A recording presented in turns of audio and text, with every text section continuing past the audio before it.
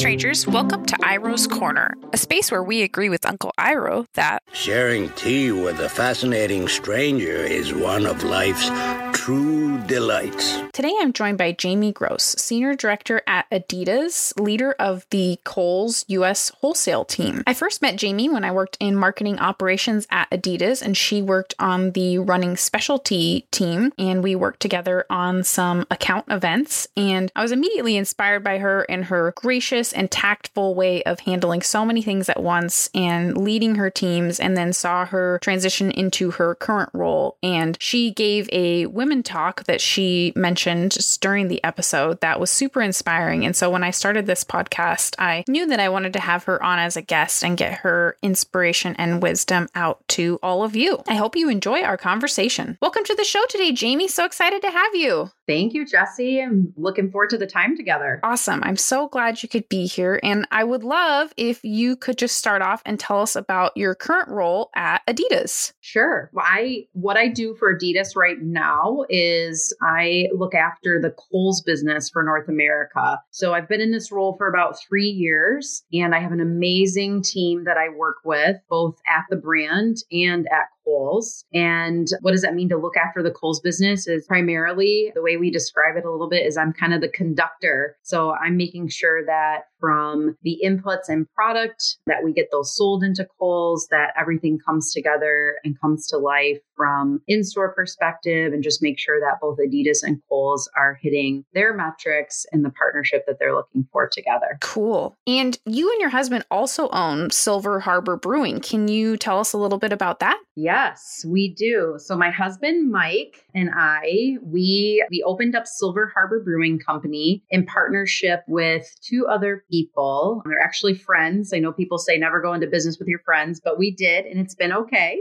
We opened it about 5 years ago, and we're located in St. Joe, Michigan. For those of you that don't know St. Joseph, we are directly across the water from Chicago. So I'm sure you've heard of Chicago. And we have no experience in the brewery or beer business, and we had no experience in restauranteering. So it was just on a whim, and we both have this deep fire for entrepreneurship. I think it started in both of our parents. Mike's dad was an entrepreneur. My dad was as well. And so I think it's just deeply rooted in who we are. And we kicked that off about 5 years ago, and we've been growing and expanding ever since. Wow, that is so cool. And when we worked together at Adidas, you've always been such a fascinating and inspiring person. I always loved following your career movement while I was at Adidas, and you're so good at leading different teams, and you have such great expertise. I'm curious what your kind of overall career journey has looked like to get where you are. Your undergrad degrees were in management and marketing. What initially drew you to those fields? That's an interesting question, because I would have never known. You kind of like go on your journey and you're connecting dots later in life, right? Monday morning quarterbacking. And for me, I actually started in school in fashion, merchandising, and marketing. Oh, wow. Right? No, not too many people know that. So I ended up taking 2 semesters in that as my major. And I was in classes where we got to touch and feel the product and textiles and whatnot. And I just felt like it wasn't for me. And some of that might have been the people that I was in fashion, merchandising, and marketing with. I think that a lot of the people that were going into that career were a lot more, I would say, high fashion than what I am. They probably still are today. And so it's kind of funny to go full circle and end up being in that kind of career that I'm certainly not a creator or designer, but, working for I would call a high fashion company, even though it's sport. But what got me into marketing and management is I always knew that I wanted to be leading something, whether it was on my own business, which I am doing, or in the broader workforce. And I was just interested overall in marketing as well, and how you bring products to life and creation of that. And so that's kind of where I settled in on those 2 majors after I transitioned away from the fashion piece. Wow, that's super interesting. And then at what point you at some point got your master's degree. How did you end up there? Did you work for a while and go back? What did that look like? Yeah. So I was working for Whirlpool Corporation. So after I graduated from college, I went to Northwood University and I graduated from there. And then I entered this really cool program. It was a management development program at Whirlpool Corporation. And Whirlpool, they don't make the hot tubs, is what a lot of people think, but they actually make appliances. So there are a lot of brands, Maytag, KitchenAid, JennAir. And I was in their management development program, their sales development program. And I was in a program called Real World. So at the time, I don't know, Jesse, if you remember this, but the Real World show was on MTV. It was super popular and they put all these people in a house and they lived together. And so Whirlpool did a spin on that, Real World. And I lived in a home with 8 strangers and we worked every day together in this, like right out of college. And we tried the appliances, tested, learned them. We were given a budget for groceries to go be creative and bake and, do your own laundry out of college and all these things. But they really felt like in order for us to be successful in their business, we had to be authentic. And if we're going to sell a washing machine to a 35-year-old mom who's got 4 screaming kids, how could we do that with just being college kids right out of school? So I did that program. And then I was shipped off to a location, Asheville, North Carolina. And then from there, I moved to Philadelphia and was in their builder program. So I sold to big high rises. And I always am hungry for knowledge and learning more. And so I just talked to my boss and said, hey, I'm just really interested in growing my mind. And, I feel like I've been out of school for a few years and I think I can do this along with my job. And at the time, Whirlpool sponsored so many people for their masters at the same time. And ironically, I wanted to study HR. So to get my master's in HR, because I loved like organizations and how they operate. So I got my master's in organizational development. And, it's interesting. I've never transitioned to HR, but it has proved to be fruitful several times with some larger restructures that I've had to either lead or be a part of. And so I've had to scratch, deep down into my old master's days, but it really was just started as a way of keeping my mind fresh and current. And so I did that for a few years while I was working and then moved back to corporate offices at Whirlpool. I worked on the Lowe's account and a couple other businesses. And then from there was recruited by Adi. Nice. Your husband still works at Whirlpool. Did you meet each other at Whirlpool? Ironically, we did not. We worked for competitors for a while, but we were high school sweethearts. Aw. So yeah. So Mike and I, we started dating senior year of high school and we've been together for longer. We've known each other for like more than half of our lives, I guess. We met, we went to college. We actually went to the same college. And then we both went our separate ways. He went to go work for the Orlando Magic. So he has a degree in entertainment and sports promotions management. So we kind of joke he should work at Adidas. Not me. That's his calling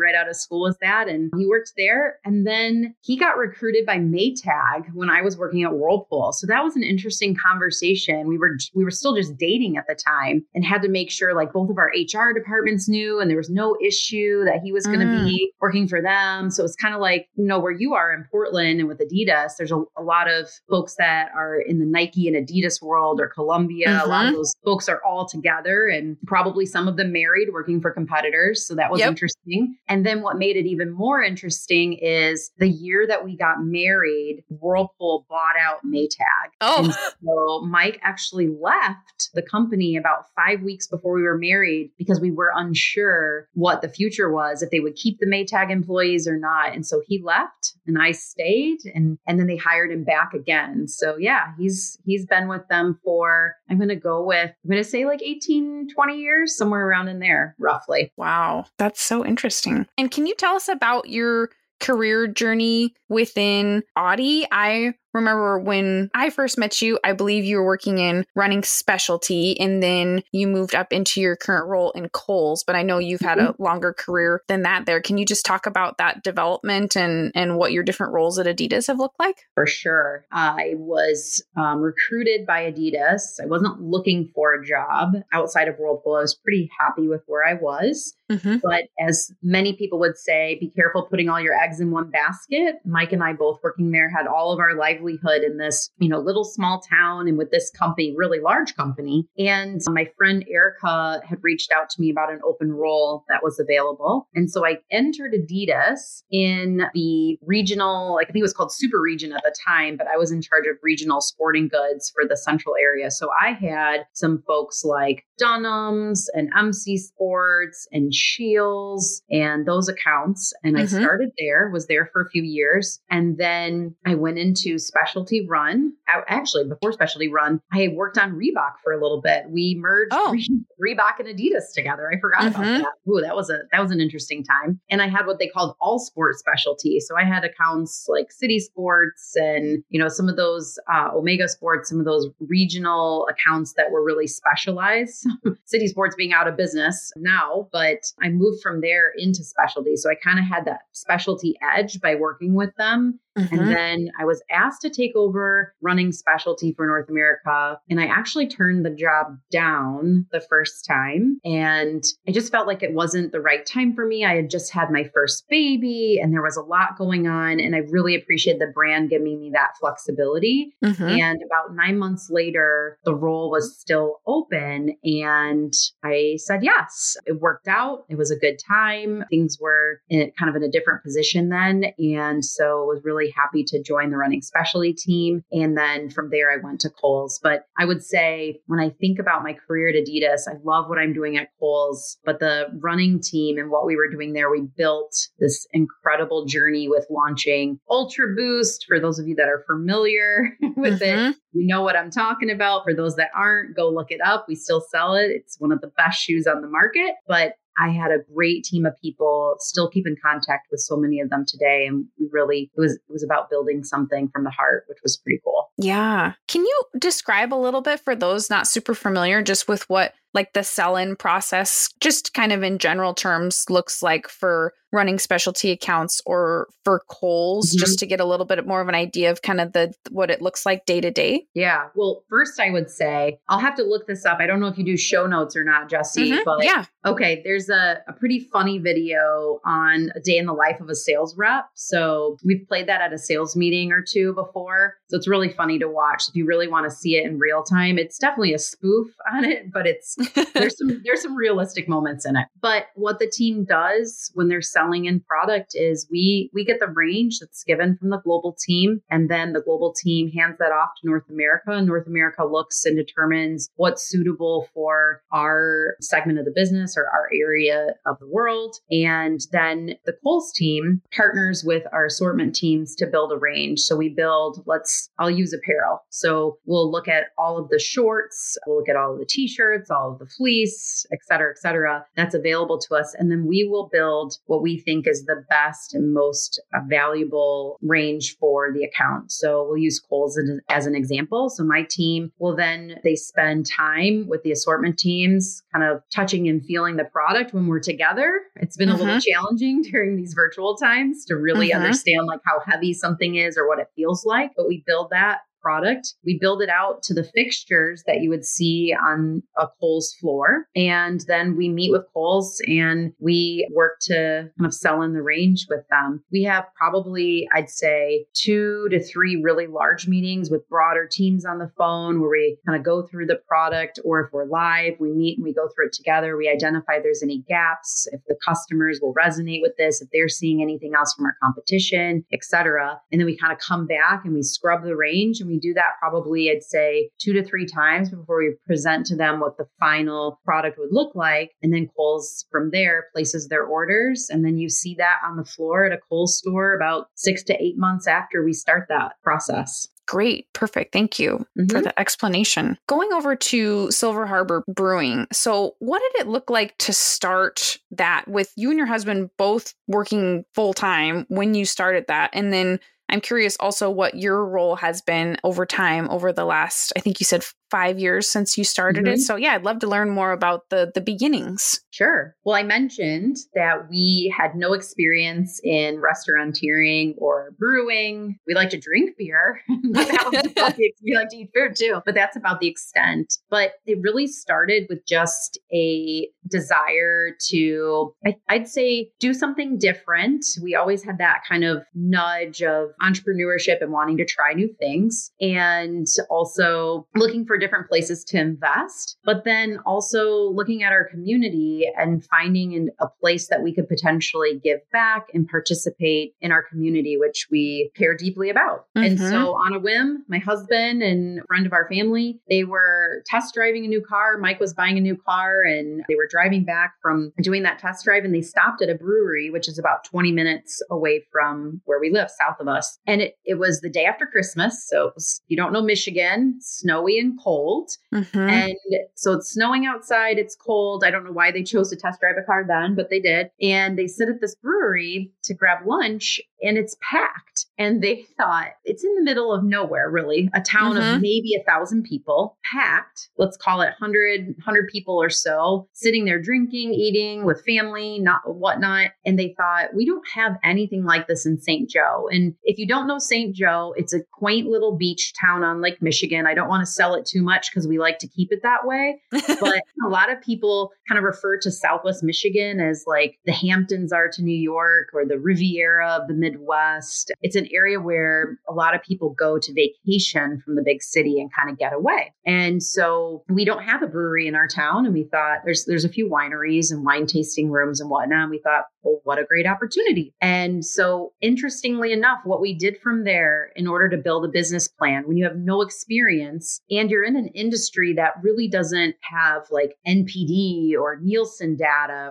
or any really great places to resource and understand what the size of the price could be, we paid our family and friends to go out and count pints. So what does that mean? So we would pay someone. So Jesse, let's say I paid you to go to several of the local breweries in town from the hours of 2 to 5. And you would literally every 30 minutes count pints, and I would pay for your drinks and your food while you were there. So we did this for like 3 or 4 months and had friends and family go out, count pints. And that helped us create this establishment for our baseline. What would be our hours of operation? How many, like we would determine based off of those pints, like, did we want to have a restaurant or not? Because a lot of breweries, living in Portland, which is a mecca breweries, a lot of them don't have food, right? Food trucks or bring your own or whatever. Right. And so based off of that, we determined that we needed to offset it with an actual restaurant in-house and not just have food trucks and bring your own. And so we just kind of built our business plan. And then from there, I mentioned Northwood University. My husband called his college roommate, who had over 15 years of experience or more in hospitality. He was actually working at a brewery outside of Missoula, Montana. And we convinced him to come back to Michigan, come live in our house with us and our girls, and help us build this brewery from the ground up. And so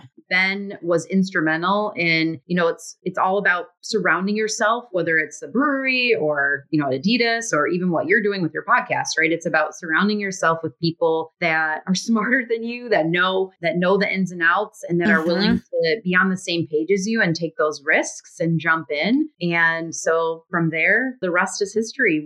We have the tap room was originally 100 people, and quickly we had on our 5-year business plan, 5 years in, we wanted to open and expand. We bought a building that was large enough where we could expand 16,000 square feet. And we ended up expanding in year 2 because we had such a great outpouring from the community and just a tremendous amount of support. And we were actually known for our food before our beer. So it's kind of interesting. What you sought out to be after ended up not being our number one, biggest hit. So if you look at our Yelp reviews, we were actually rated the number 1 restaurant in Southwest Michigan. And a lot of it's because of both the beer and the food. So we made the right decision with that business plan early on, Jesse, to go after the food too. It's been successful, and we've learned as we've grown. So you asked about my role as the second part of the question, and as being a small business owner, your role is everything. So I do whatever I need to, but my primary role is I manage the majority of our social media. So I do that on the nights and weekends because I obviously have a full-time job.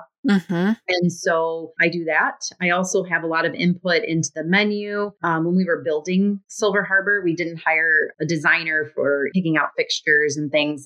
I love doing that. And so that's been my role is I pick out the paint colors, the light fixtures, how things are going to be laid out. And I have a lot of fun with that. And I think maybe if I wanted to ever retire and do something besides run the brewery, it might be a little interior design work on the side. It's been a lot of fun doing that. So that's been my role. But I'll tell you, the team, they're super self-sufficient. We have an awesome general manager, Ray, that he runs the show. We have a lot of trust in our management team there because they have to operate it and they own it. They run it day to day. And they probably would prefer Mike and I to stay out. We probably create more of a ruckus when we do come in.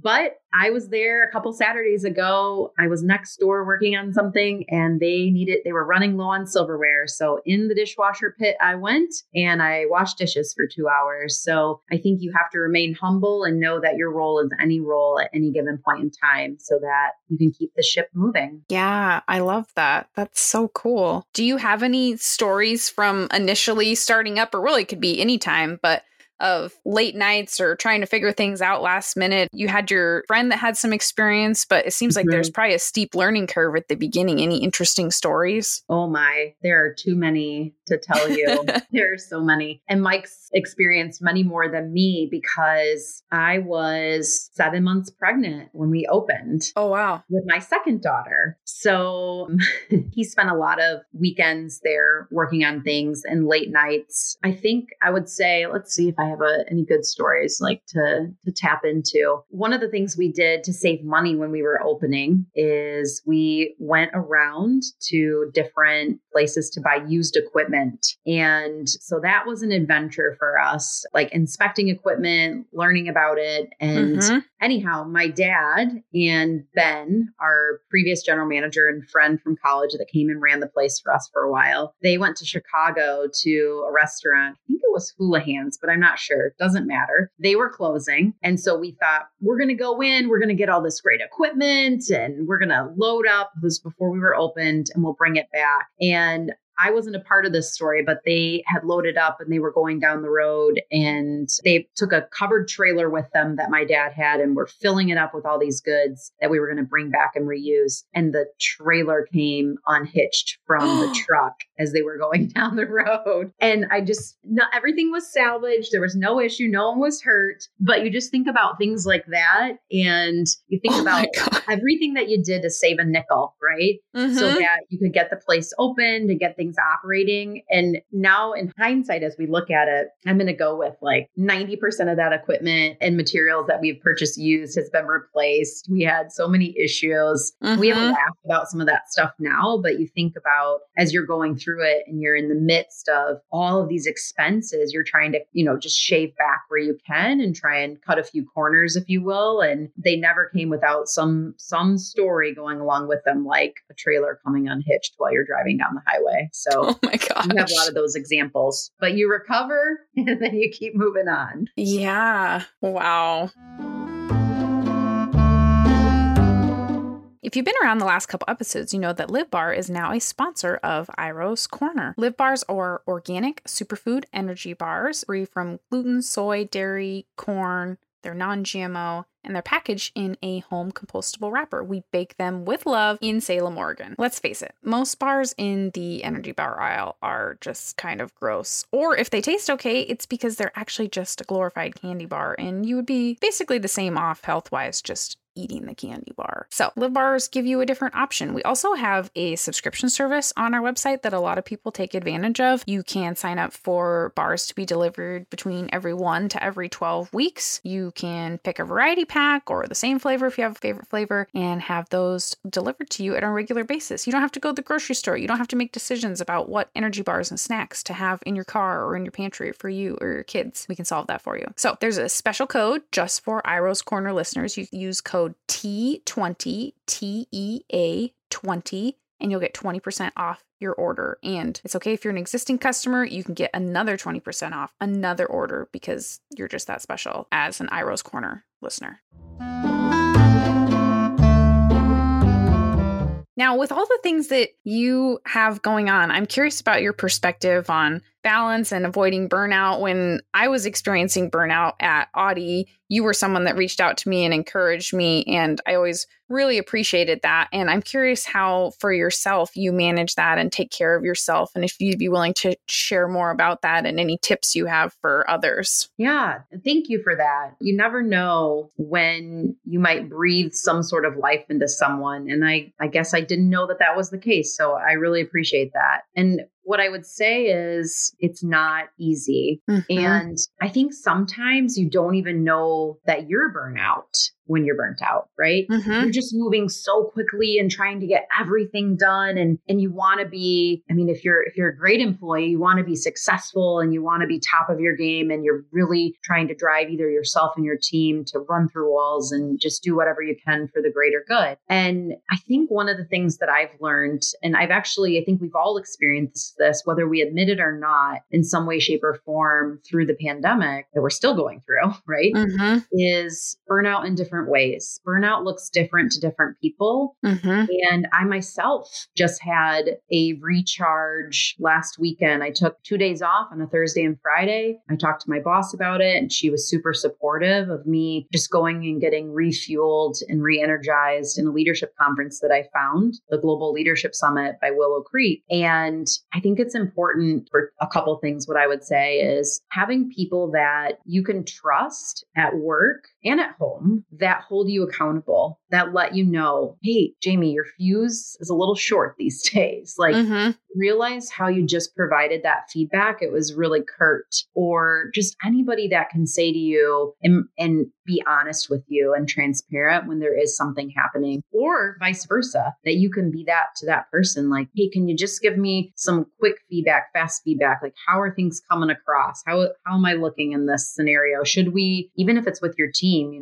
should we go off screen instead of being on Zoom or Teams or whatever it is, Mm-hmm. not be visual for a couple meetings? Are people getting exhausted from it? So I think that piece of accountability is key in a two-way street, someone that can hold you accountable, someone that you can lean in as well. And then I just think that as we just have to be real with each other and be honest. And I think in terms of business, one thing that I've held on to that someone said to me, and this is really hard, but don't personalize things that aren't personal. So, don't take that in. You never know what somebody else is going through. And we've spent a lot of time, even as a leadership team, Adidas has done an incredible job of coaching us on just working with people through the pandemic. And you just don't know what people's lives are at home. A lot of people, and I appreciate this, tend to lean into, you're a mom, you have kids at home. So you get off work from working at home, then you have to immediately turn it on with your kids. You have no downtime, no decompression. Then you have the kids, and then you're back probably working later at night again to pick up where you left off. And then you're cycling all over again. And when people were teaching their kids from home, I think a lot of resources were supporting families with kids. But one of the things that Adidas did that I thought was really great is they talked a lot about, you just don't know what other people are going through. Someone could be a single person in a 500 square foot apartment in New York City, and they can't go anywhere and see anyone. And they equally are as exhausted or burnt out or just spent from no interaction. Or you might have folks where their parents moved in because they had a family circumstance, and now they're a multi-generational home and they're caring for themselves and their family and their parents, right? Mm-hmm. So I think you just never know what people have going on behind the scenes. So I think you always have to be mindful. And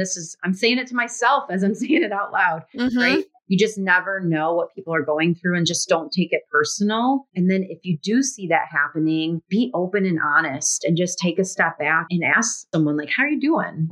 Check on them. And they will then either talk to you and open up, or they may choose not to. But sometimes it's just as much as just saying, no, how are you? Not how's business, not how's the meeting, how are meetings going, or whatever it is. Really just taking a pause to say, how are you? And if you see someone that's going through that, just stopping to do it. And I heard an interesting stat last week when I was in this Global Leadership Summit. A psychologist, Dr. Henry Cloud, spoke, and he said, great guy to look up. And he's been coaching a lot of senior, CEOs through the pandemic on down to, his normal clients. He's written, I think he said like 20 or 30 books or more. So, great guy. And he said that clinical depression, or people that are going through a clinical mental illness, mental health crisis, were typically 15 to 18% before the pandemic. And now it's upwards of 40%, or recently published numbers that 40% of people have some sort of mental health crisis. And he listed off these like 7 bullets that define what would be a mental health crisis. And I'm sitting in the room going, not me, no chance. And just being vulnerable here, he started reading them off. And I thought, check.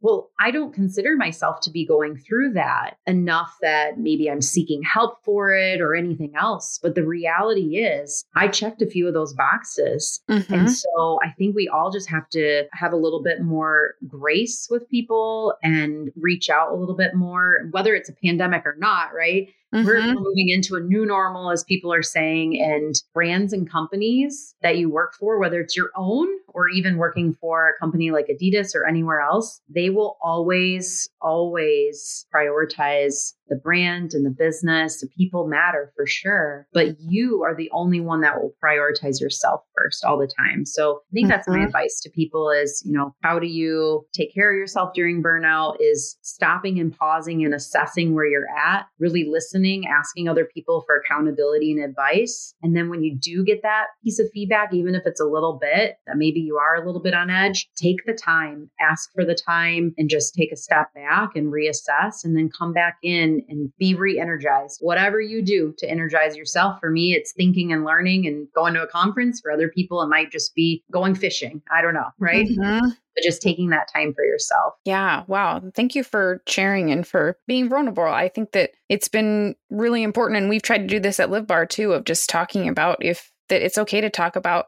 mental health and how you're doing. And because it does come out in our work, and it comes out in how we show up, and being able to check in with each other and really ask how, like you said, like, how are you as a person? I think those are so important. So that's all really helpful advice. So I really appreciate that. Yeah. And if I could add one more thing to that, I would just say, for me personally, I've experienced this. And I think this is something that happens to a lot of people. You tend to, when you're going through challenging times, you tend to whether take it out or lean in on the people that are closest to you, whether it's your family, your friends, your team the most. Mm-hmm. So just be mindful that, you might on the surface to those people that you talk to once in a while, or someone like you, Jesse, you're interviewing me for a podcast, and we don't talk all the time. And so it's really those people that are close. So if you're looking for that pulse check, it's really easy to talk to the person that works with you every day, or the person you eat dinner with every day, to really identify whether there's a challenge or not. Yeah. That's really powerful. That's a great reminder. I'm wondering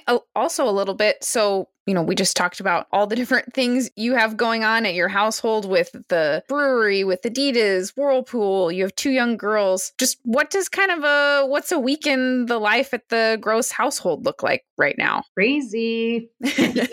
We are always doing something. I was interviewed at Adidas for a Women Talk program a couple years ago. And one of the questions was something around, what does your family do? And you look like you have it all together. How are you doing this? And I always remind people that we all live in different realities, right? And so my reality in the week in the life of the Gross family is probably very different than others, but we have a village that surrounds us, and that enables us to do a lot of what we do. So I'm very blessed to have convinced my baby sister and her fiance, boyfriend at the time, to move from North Carolina to St. Joe, Michigan, and become my nanny full time. So my sister watches my kids. And so she's watched them ever since my daughter Kennedy, she's 7 now. So ever since she was a year. And then I had Reagan, and she's been watching them ever since. And during the pandemic, she had her first child, Elijah. So she brings him to work with her. And right now they're upstairs crafting or, doing something. So So she watches my kids full time. Typically in the mornings, I get up, he heads off to work early or heads downstairs nowadays early to start working. And then Amy takes over the girls after I get them up. During the summer, it's kind of nice because they're sleeping in a little bit. So I don't have to get them ready to go to school or anything. But during the school year, I typically do the drop-offs in the morning. So I start my day at Adidas typically between 8 and 8:30 so that I can get the kids to school and back, which works out really well because I'm on East Coast time and Portland's 3 hours behind me. So the meat of my calls and my meetings don't start until about 11 o'clock my time. So it gives me a little time to meet with my team that's based in Chicago and kind of settle into things. In the summer, my kids are doing stuff with Amy, the nanny, sister nanny, I call her. And then at night, it's just, we try and schedule meals and do what we can to make it through. But if I'm real, I'm like a lot of other families and we just throw something together with what's in the pantry. We eat, we try and play a game. We put in a pool during the pandemic. So this summer, we're maximizing our pool time. We'll go out, even if it's for like 30 or 45 minutes and do that. And then walk the dog because we got a dog because who doesn't want a pandemic puppy? Right. Yeah. Right. So we added Alexander Hamilton. The girls named him. So Alex is in our family. He's a mini golden doodle. And we just try and maximize time together. My kids go to bed a little later than most because I don't get off work typically until about 6 or 6:30 due to the Portland time zone that I mentioned earlier. So my kids go to bed around 8:30 or so. We start the bedtime routine. We read a few books every night. That's key no matter where we are or what we're doing. We get 2 to 3 books in always. And then we put them to bed. And then that's where the night job starts. That's when Mike and I start talking Silver Harbor. Maybe I'm picking back up some of my Adidas work at night. We're scheduling social posts for the next week or two, kind of talking through our new business venture and just other things that we're doing. And then we do that on repeat multiple days a week. And then Fridays, we try and exhale. And Mike usually spends a little bit of time doing the books at the businesses on the Saturday mornings. I get some time with the kids, go to church on Sunday, and we start it all back over again. It is a village. My sister's my nanny, and I lost my father. It'll be 3 years in September unexpectedly to heart failure. And my mom moved in with us after he passed. And so we have my mom here. So that's been fun. But I'll tell you, Jesse, I joke with them. So this would be no surprise if they listen to the podcast that I feel like I moved back in like home in high school. I have my sisters here every day. My mom's here. I'm here. So it can get a little stressful at times where you're kind of like, I need my space, but we operate as a really big extended family unit. We're kind of like, what was that show? Like Modern Family. We're all around, we're all doing stuff. And I have a sister-in-law that lives close and nieces that pop over that are ones at U of M and the other ones is starting high school. So, we lean in and we leverage those people around us, try and spend time with our friends as much as we can. And then we just, we make our way, we pave our way. Yeah, I love it. Thank you for sharing. Because I think, like you said, every family functions differently and people do things different ways. And when you see someone that's such a high performer like yourself, it's, you wonder what's kind of behind the curtain. And it's always helpful to kind of hear how people manage and what their village is like and their support system. And so thank you for sharing about that. Yeah, you bet. And you mentioned as we were getting ready and prepped, and I put this question in here because I was like, I know that Jamie's probably got some sort of side project, some iron in the fire. So tell us what's coming up next. What's the latest side project? Yeah. So we are expanding Silver Harbor in a new way. So I mentioned that we opened a little over 5 years ago and we immediately expanded what we called the garden, which was a secondary, dining and beer facility. It was going to be a beer garden only, but we kind of, again, you listen to your customer, you take your insights from what they're showing you and sharing with you. And we've pivoted that space to be an overflow dining and brewery area. But oftentimes we were being asked for a place for events. And we made a commitment early on. We never wanted to shut our business down for private events. Cause you know how it is, Jesse, right?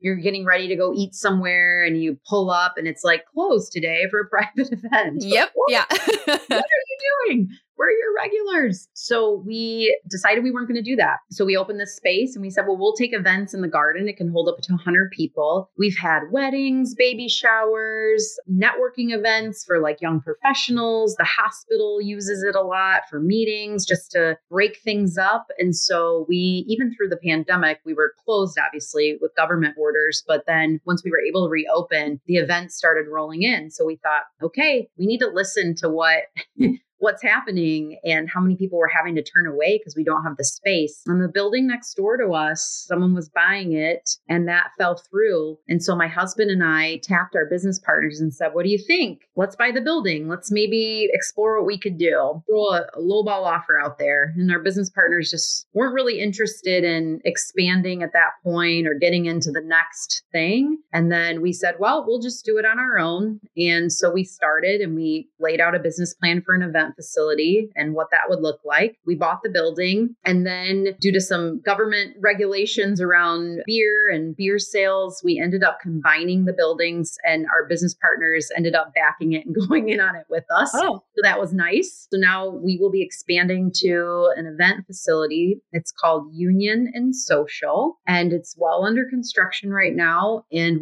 we're hoping this fall will be open. We'd love to open with like a fun Oktoberfest event. People wearing lederhosens and picnic tables and fun stuff.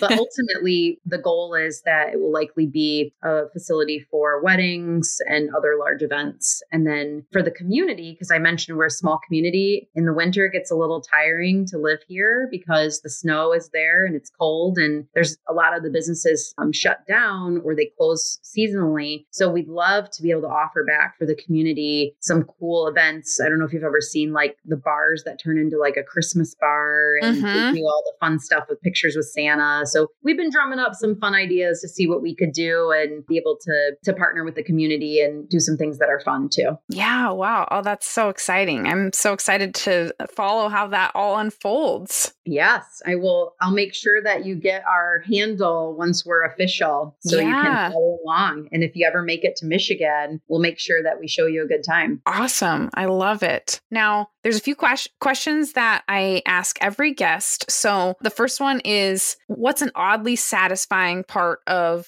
your job? It could be at Audi, it could be at the brewery, but something that it could even be kind of mundane to someone else, but something that just gives you this internal satisfaction where you're like, I just love when this happens. Mm-hmm. Sure. Well, I guess what I would say is I like to be organized. I'm a big note taker. And so we started OneNote and I have everything in OneNote now. It's kind of like my livelihood. And so I would say when I put together a list or when I get other people sharing a notebook with me and we do all of our project work in a notebook together, oddly satisfying, but you can track everything. You can search it. I'm doing like a PR campaign here for OneNote, but it's been really good to be able to do that. I would say the same thing at home too. Like when we share, whether it's Amy, the sister nanny, and I, here's the things that we need to accomplish for the girls and get it done. And we have like shared electronic lists and we can see progress happening even when I'm not working in it. That makes me happy.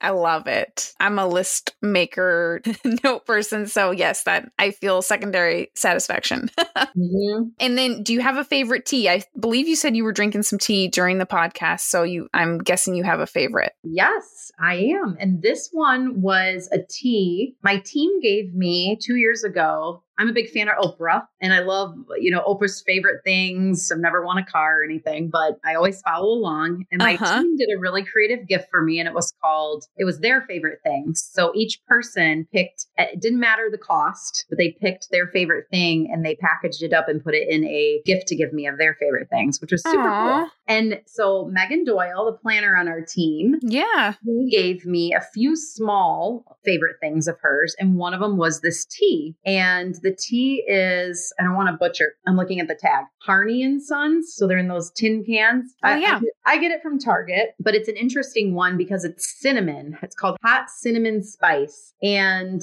I don't add anything to it. No milk, no sugar. I just drink it straight up. And it's a really nice, especially in the winter, it's really nice and warm and, cinnamon spice around the holidays. But I actually like it as a nice little offset when I'm getting a sweet tooth that craves it gives me that, like, it curbs the craving, I should say, when I get this food too. So I like this one. Have you had it? No, I haven't, but it sounds delicious.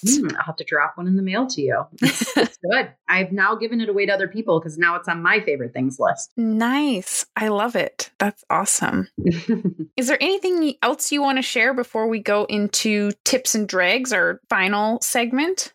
I would just say this has been a great experience. It's my first podcast, being interviewed for one. And I told you, Jesse, when you hit me up, that I'm a podcast listener avidly. Lots of different podcasts. I don't have enough time to listen to all the ones. Many of them are on parenting. But I think that it's really great to take little bits and pieces from other people's experiences and process them and make them your own. And I'm a big fan of Dolly Parton. People that follow me on social know that I am. In fact, there's a really great podcast on Dolly Parton. But one of her quotes that she says is, if you don't like the road you're walking, start paving another one. And I think that's a really, really great quote for people to hang on to. Don't try and pave the path that someone else has forged. Don't try and, take on someone else's experiences and make them your own, or think that you have to live up to something else, or, just with anyone. Be unique, be yourself. And if you don't like what's happening, you have the power to make that change. You can start paving another path. And I love, Jesse, that's what you did for yourself. You took a pause from what you were doing. You forged a new path, and you're doing great. And I love it. And I think that I hope that more and more people really take Dolly's advice, or even hear mine, and just start paving your path, whether it's what you're doing today and making it that much better, or finding that outlet that really makes you happy and running with it. I think the more we can encourage other people to do that, the better off we'll all be. Thank you for sharing that. Yeah, that's really beautiful. And that's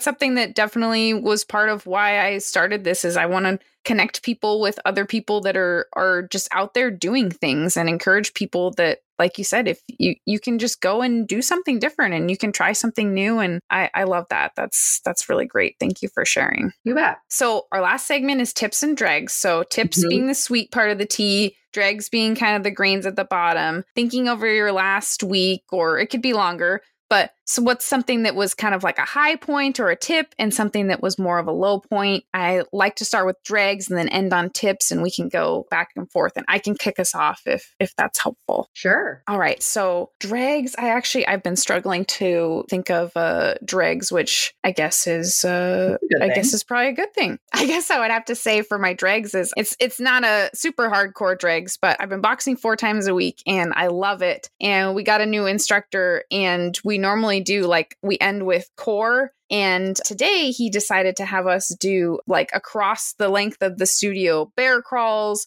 suicide runs, Superman crawling push-ups. Like, it was just like all of a sudden, like, oh my word, this is not what I was planning on my Monday morning. So I was a little bit discouraged at the change, but then I was like, you know what? It's okay to do something different. I can roll with this. It's going to be good. But that was a little bit of a, like, sometimes you get set on the way that a certain thing's going to be, and then you're like, yeah, that's not what I was expecting. But it was good for me, and I'm stronger because of it.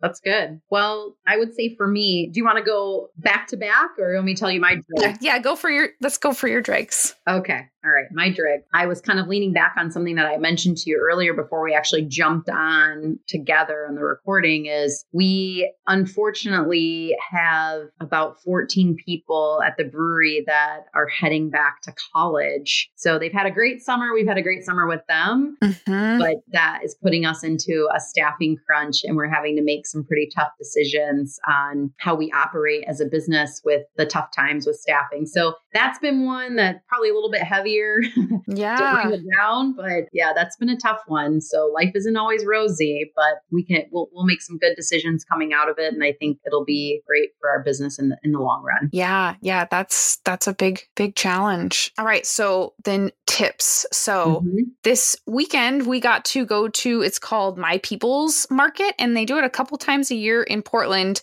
And the goal is they try to create a really diverse marketplace, multicultural vendors. And I hadn't been able to go before. And so Daniel and I, yesterday morning, it was like, let's go see if we can check out that event. And it was downtown. There was a ton of vendors, and it was just awesome. We sampled so many different things. He loves hot sauce and barbecue sauce, so we sampled a ton of those and coffees. And there was a tea company that I sampled that I'm trying today. And yeah, it was just awesome. It was great haven't really been to many events, and it was nice and spaced out, and people had their mask on, so it also felt safe. But it was just cool to see people again and see vendors and discover a ton of new businesses that I didn't know were in Portland, and be able to get to try them and now know where they are and meet the owners. And it was just a really cool, uplifting experience on a Sunday to get to try new things. And I always love meeting more local business owners. Yeah, that's awesome. Well, I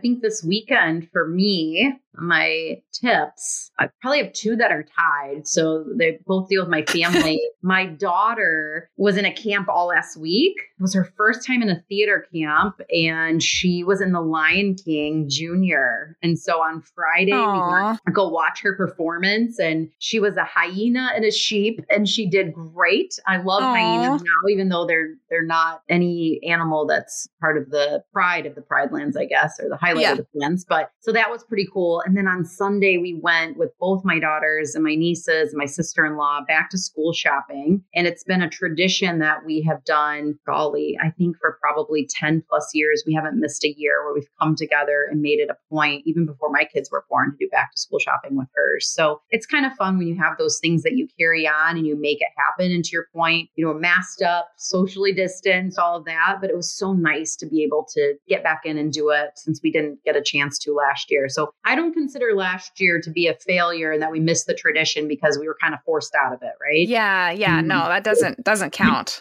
But, it's funny you have tips and trigs, because we do something around our dining room table every night.